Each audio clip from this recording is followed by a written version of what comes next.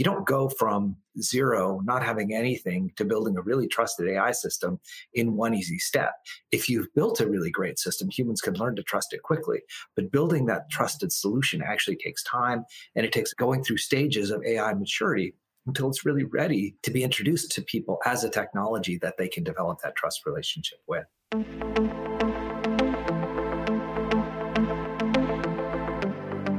Welcome to Mindset. I'm your host, Megan Good. And I'm your host, Brandon Buckner. Today, we've asked Ron Keesing back to talk a little bit more about trusted AI. So, Brandon, let's get started.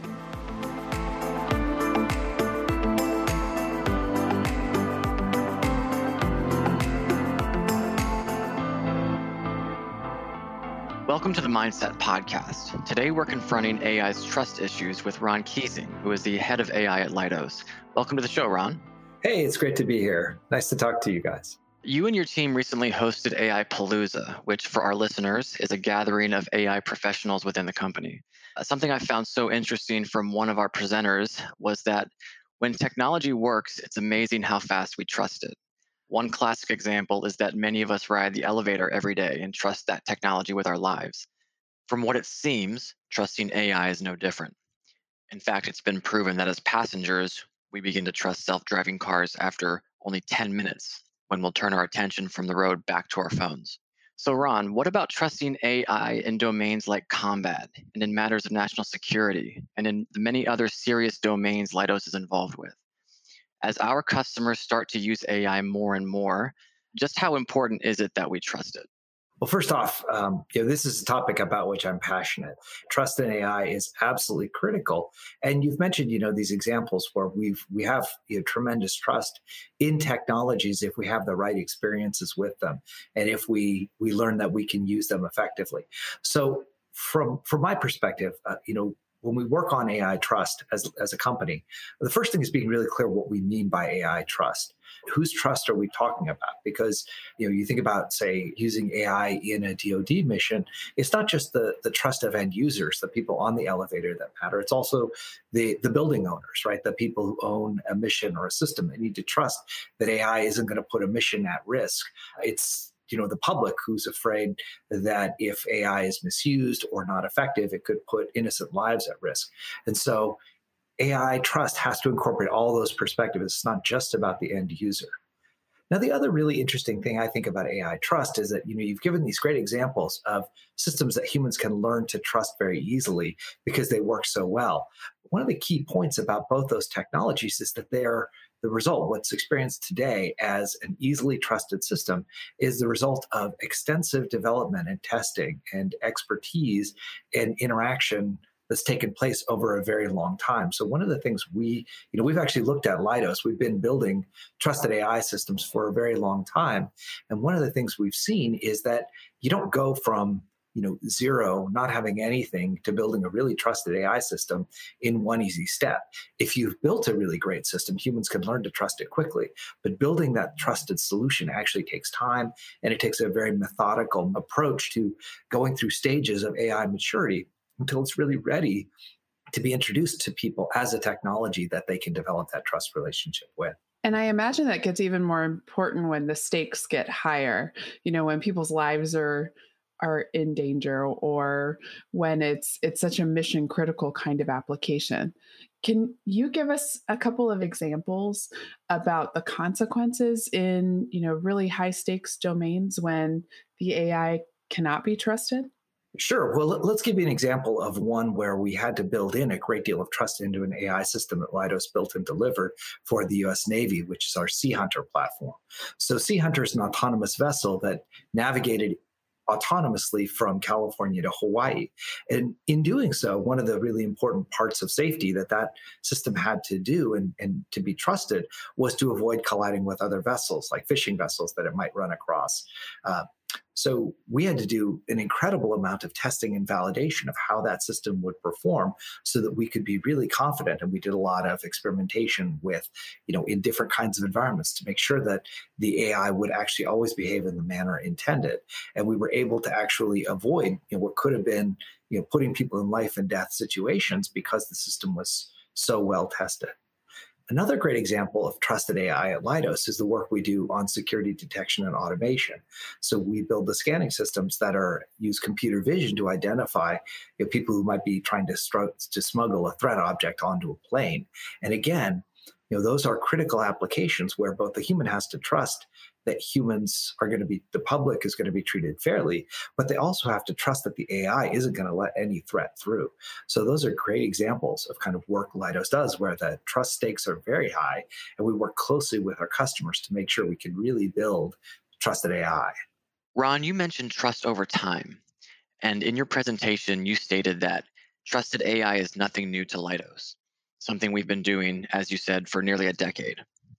In fact, in our company's annual report from 2004, you'll find a picture of the Sandstorm, which is a self-driving Humvee built by Carnegie Mellon University with the help of our technologists that competed in a DARPA Grand Challenge by crossing the Mojave Desert with no human driver. So it's sort of an early precursor to some of the autonomous platforms we see today. Looking back over that span of time, how far do you think we've come? Oh, it's incredible. I mean, if you just look at the advances in self-driving cars that have taken place, those original self-driving car demonstrations as part of the DARPA Grand Challenge, the goal was to drive 60 kilometers in open desert with no people around and no moving obstacles. And even then, they really struggled to do that independently. Today, we have autonomous vehicles that can navigate around in crowded cities with people, or like I described, the Sea Hunter platform that we've built that can navigate in very difficult, challenging open ocean and avoid collisions with vessels, right? So clearly, just in the realm of autonomous systems, we've gone an incredible way. But so too in so many other domains. I mean, we use AI and machine learning to help clinicians make decisions on benefits determinations for our veterans, which again is a critical trust-based use case, right? These are incredibly honored veterans who we want to make medical care decisions over. And we're using AI to help with human cooperation, with human trust, to help make benefits determination that will be really critical to their course of care. So, there are lots of examples that we've been building up this expertise over time of how to actually deliver, AI solutions that both the public and the owners and the users of the technology can all really trust. So whether it's Sandstorm or Sea Hunter a decade later, or even medical care, like you mentioned, generally speaking, what's the Leidos approach? What has it been over the past 10 years to developing trusted AI? Yeah, so I mentioned that methodology piece is really important. And this is something we've been trying to distill down. What are the common elements to our successful trusted AI programs? And one of the things we've really found is that it involves a structured methodology that hasn't been necessarily consciously used every time, but it's been a repeated pattern that has been part of every successful program. And that is that we start with essentially, a really detailed analysis up front. We call this kind of our 4A methodology. And step one is analysis. Actually really dive deep into the data and understand what the data tells us about the problem. Often at that stage, we're building actually something like a data science capability where humans are still using data to answer questions, but they're using the techniques of AI and machine learning.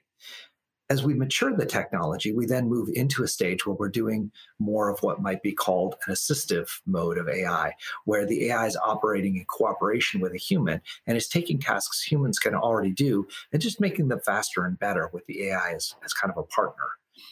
Eventually move into a stage where AI starts to augment what humans can do. So now the AI is actually helping humans do something that they couldn't do themselves completely before. But with AI's help, they can do a task better or faster or in a whole new way until finally we can achieve kind of true, where it's appropriate, high-level automation or autonomy. Now, I mentioned this because, Megan, you made a great point about risk. One of the great points about this methodology is just also allows us to really control the level of risk of the AI and understand it. So if you try and build a fully autonomous system on day one, what you often find is there's a whole lot of risk associated with that. But by building up your understanding of the AI and the AI capabilities gradually, you're only introducing the higher levels of risk once you really understand how the AI works. One of the other really important points is you often need additional data that you get from how humans interact with the AI. And when they're interacting during these lower levels of assistance and augmentation, you actually get a lot of human guidance on what the AI is doing right and what it's doing wrong. So you can develop human trust in the systems organically, and you also can improve their performance by learning from what humans tell them to do and not to do, until when you reach full autonomy, you really have a robust and capable system that is effective across many different kinds of problems. In the course of that interaction with humans, do you get pushback from the users of that system that they're, still worried that this AI will take their job or will have the domain expertise that they've built over the years? I find that's a really big advantage of the gradual approach of introduction of the AI. Typically, if you come in and you say, hey, human, here's a machine that's going to replace your job. What do you think? Is it doing it right? That of course they're threatened, and of course they don't really trust that the AI does it right. On the other hand, if you introduce the AI, in stages, and you actually show them how the AI can free up their time and allow them to do their jobs more quickly at first, and maybe do things they couldn't do that were always frustrating to them, then you build up that trust organically. Now, there's still users, of course. There are always going to be users who are threatened by AI and by automation. But what we do find is that users are far more accepting of it, particularly if they can provide the feedback. So if a human says, look, this AI always makes these kinds of mistakes, or I need to correct this thing about it, and then they can see that the AI actually becomes better as their feedback is incorporated, then they feel like they become kind of owners in the process. And they're much more receptive and much more trusting as their feedback into the system is captured. So again, one of the real benefits of this more gradual approach is actually developing organic human trust that's based on them seeing the system become better over time with their ideas being incorporated into it. And still achieving some speed gains, right? Some efficiencies along the way. Absolutely. And, often one of the most, one of the really exciting points we find is, first of all, humans are really excited when they see AI make it possible for them to do the most tedious and repetitive parts of their jobs more easily. And then the other thing they get really excited to do is to actually be able to do their jobs in new ways, right? When we meet that augmentation stage, you go from, tasks that humans maybe were struggling or always wondering why something was so hard. And now suddenly the AI is making that job easy. Let me give you an example from the world of intelligence analysis. So we had a program where we had users who the only way they could find the data they were looking for was to actually kind of manually search through tons of files in a data warehouse that was essentially just impossible to navigate. And we turned this into an AI-enriched data processing platform where AI helped them find connections between all these different kinds of data. And what we found was humans who were able to search just a tiny part of the holdings before, literally we were seeing humans that only looked at maybe 1 or 2% of the data before, could now look at all the data at once and find all these connections they were missing. And suddenly they didn't see the AI as a threat. They actually saw the AI as a way to do their jobs better and to let them focus on the more interesting problems. And those kinds of successes really make my job exciting and meaningful. Let's shift gears to the ethics of AI, which remain a hot topic today. We know that machine learning models can often mimic the behavior of their human creators, who are, of course, prone to biased thinking. We've seen examples in the news of when AI has reflected biases in places like hospitals and courtrooms and in the workplace. What are some of the biggest challenges in this area, and how are we helping our customers navigate them? Yeah, that's a great point. And in fact, I think there's been a lot of awareness around these issues of AI ethics and fairness. I think it's great. I'm really glad that they're brought to the fore, a conversation that needs to be had. And it needs to be had on two levels. One is, we need to make our AI better and more resistant to the kind of human biases. And frankly, sometimes we also need to understand, AI can actually help surface these biases that humans have been operating with for years. Now, the thing is that AI can take those human biases that exist, and if you're not careful, make them even worse. It can amplify them. So, Brandon, you asked, what do we do about that? Well, the answer is partially in technology. We actually use algorithms that can look over and detect these biases in model performance, especially by groups. And so we apply specific fairness tools that are able to identify and detect these biases and mitigate them, either by adding additional training data or by changing weights of models and so on, to help identify and mitigate biases and make sure that protected classes are treated fairly. It's not just all about the technology, it's also about governance. Often we need to make sure that when we design a project in the first place, we actually consider these possible biases, and we're actually making sure that the very design of the way we create and collect our data is also not going to amplify the biases. So it's a technology piece, it's a governance piece, it's an awareness piece. And again, we help all of our customers with these issues. One of the really other interesting things I think about this issue of fairness is the complexity of it. We all have a human sense of what it means to be fair, but actually fairness has a lot of different definitions that are mutually incompatible. Do we mean by fair that something is sort of completely blind to a particular membership in a selected class? Do we believe that being fair is to predict what the outcomes will be when humans actually interact? A lot of famous fairness problems have actually interacted because people haven't defined up front what definition of fairness they really mean. So one of the other things we work with our customers on is actually defining what specific kind of fairness is important to their mission and how do we do that well. A really interesting example for me is the fact that, a lot of these fairness issues have to do with the fact that often we don't have enough data about certain classes. And this actually becomes a real problem, not just if you're trying to, let's say, be fair to people applying for mortgage applications, but if you're solving an intelligence problem and you're looking for rare objects that you've only seen a few of ever before, trying to build a machine learning model that performs as well over the rare objects as the common ones is actually really hard. And this is also something we help our customers with as well. So we've talked about reliability and about ethics, but part of trust is also in security and resilience. It was interesting to me that the company has invested a lot of resources already in these areas. Where have you seen these investments gone specifically, and how have you seen returns on these investments? It's a great question. It's something I'm just fascinated in personally, right? One of the things that's come up in the area of AI and machine learning, and we talk about the fact that in AI, we can use data to learn how systems should behave.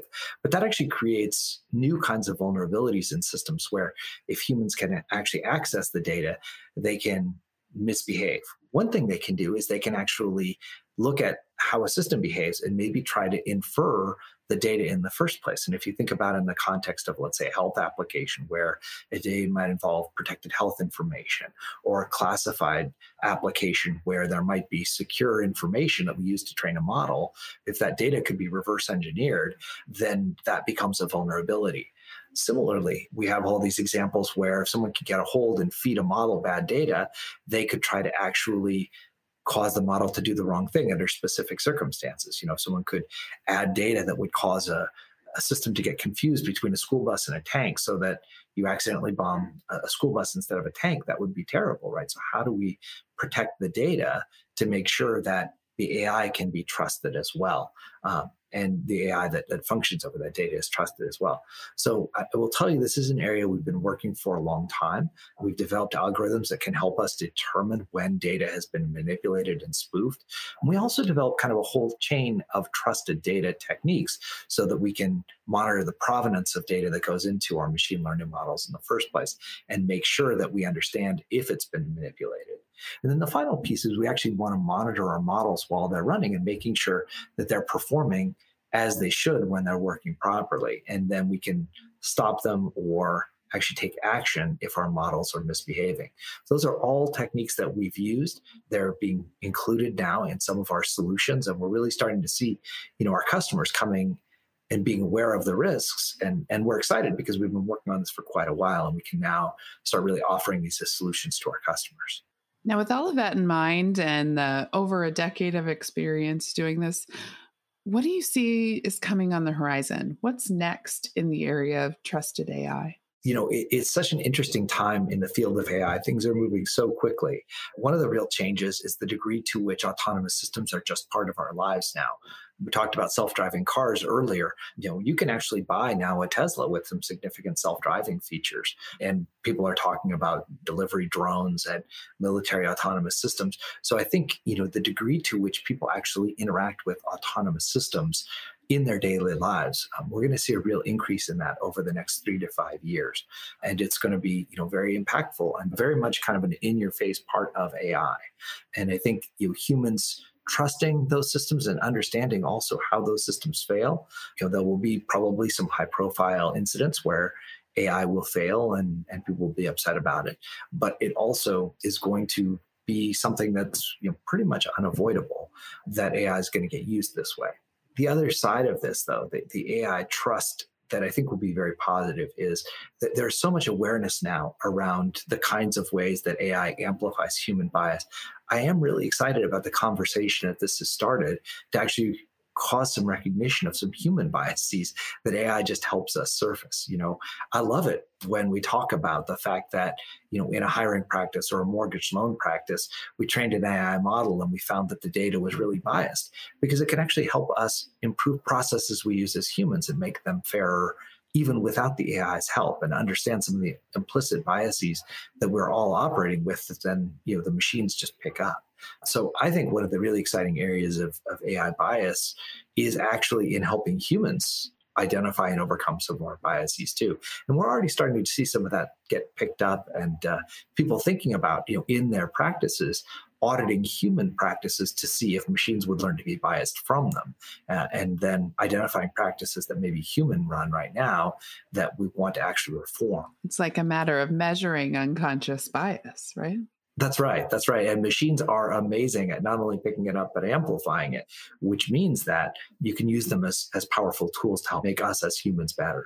Speaking of measurement, Ron, how do you measure trust in AI? It's a great question. And I think one of the ways that we found to be successful in this is that there is no one measure of human trust in AI, that typically we really have to build very mission specific ways of measuring trust. So, for example, for a human trusting Google, right? How do you measure that a human trusts Google search results, which are AI underneath? Well, actually, just look at what they click. It's really easy to see whether they trust the results. If they pick the highest recommendations from Google and they keep coming back, you can get a sense that they trust Google search results. On the other hand, if you're doing, let's say, an analytic function where humans are actually looking at tags on objects, one of the things you want to look at is how often do humans make corrections to the AI. And we found that things like, if humans trust the AI too much, they don't question the labels. If humans don't bother to correct the AI when it makes obvious mistakes, that means they just don't care and they don't trust the AI. So you actually have to look at a certain degree, an appropriate degree of interaction with a task like that to understand.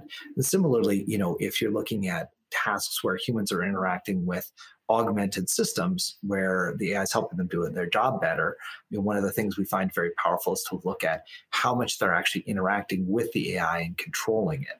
And again, we find is typically kind of an inverted U-shaped curve where trust is really, if you look at how much they interact with the AI, if they trust it too much, they interact very little with it. If they trust it not at all, they don't interact with it. An appropriate level of trust, there's really high degree of interaction with the AI. So again, I would say what we found is the best way to measure AI trust is very mission specific and is very application specific.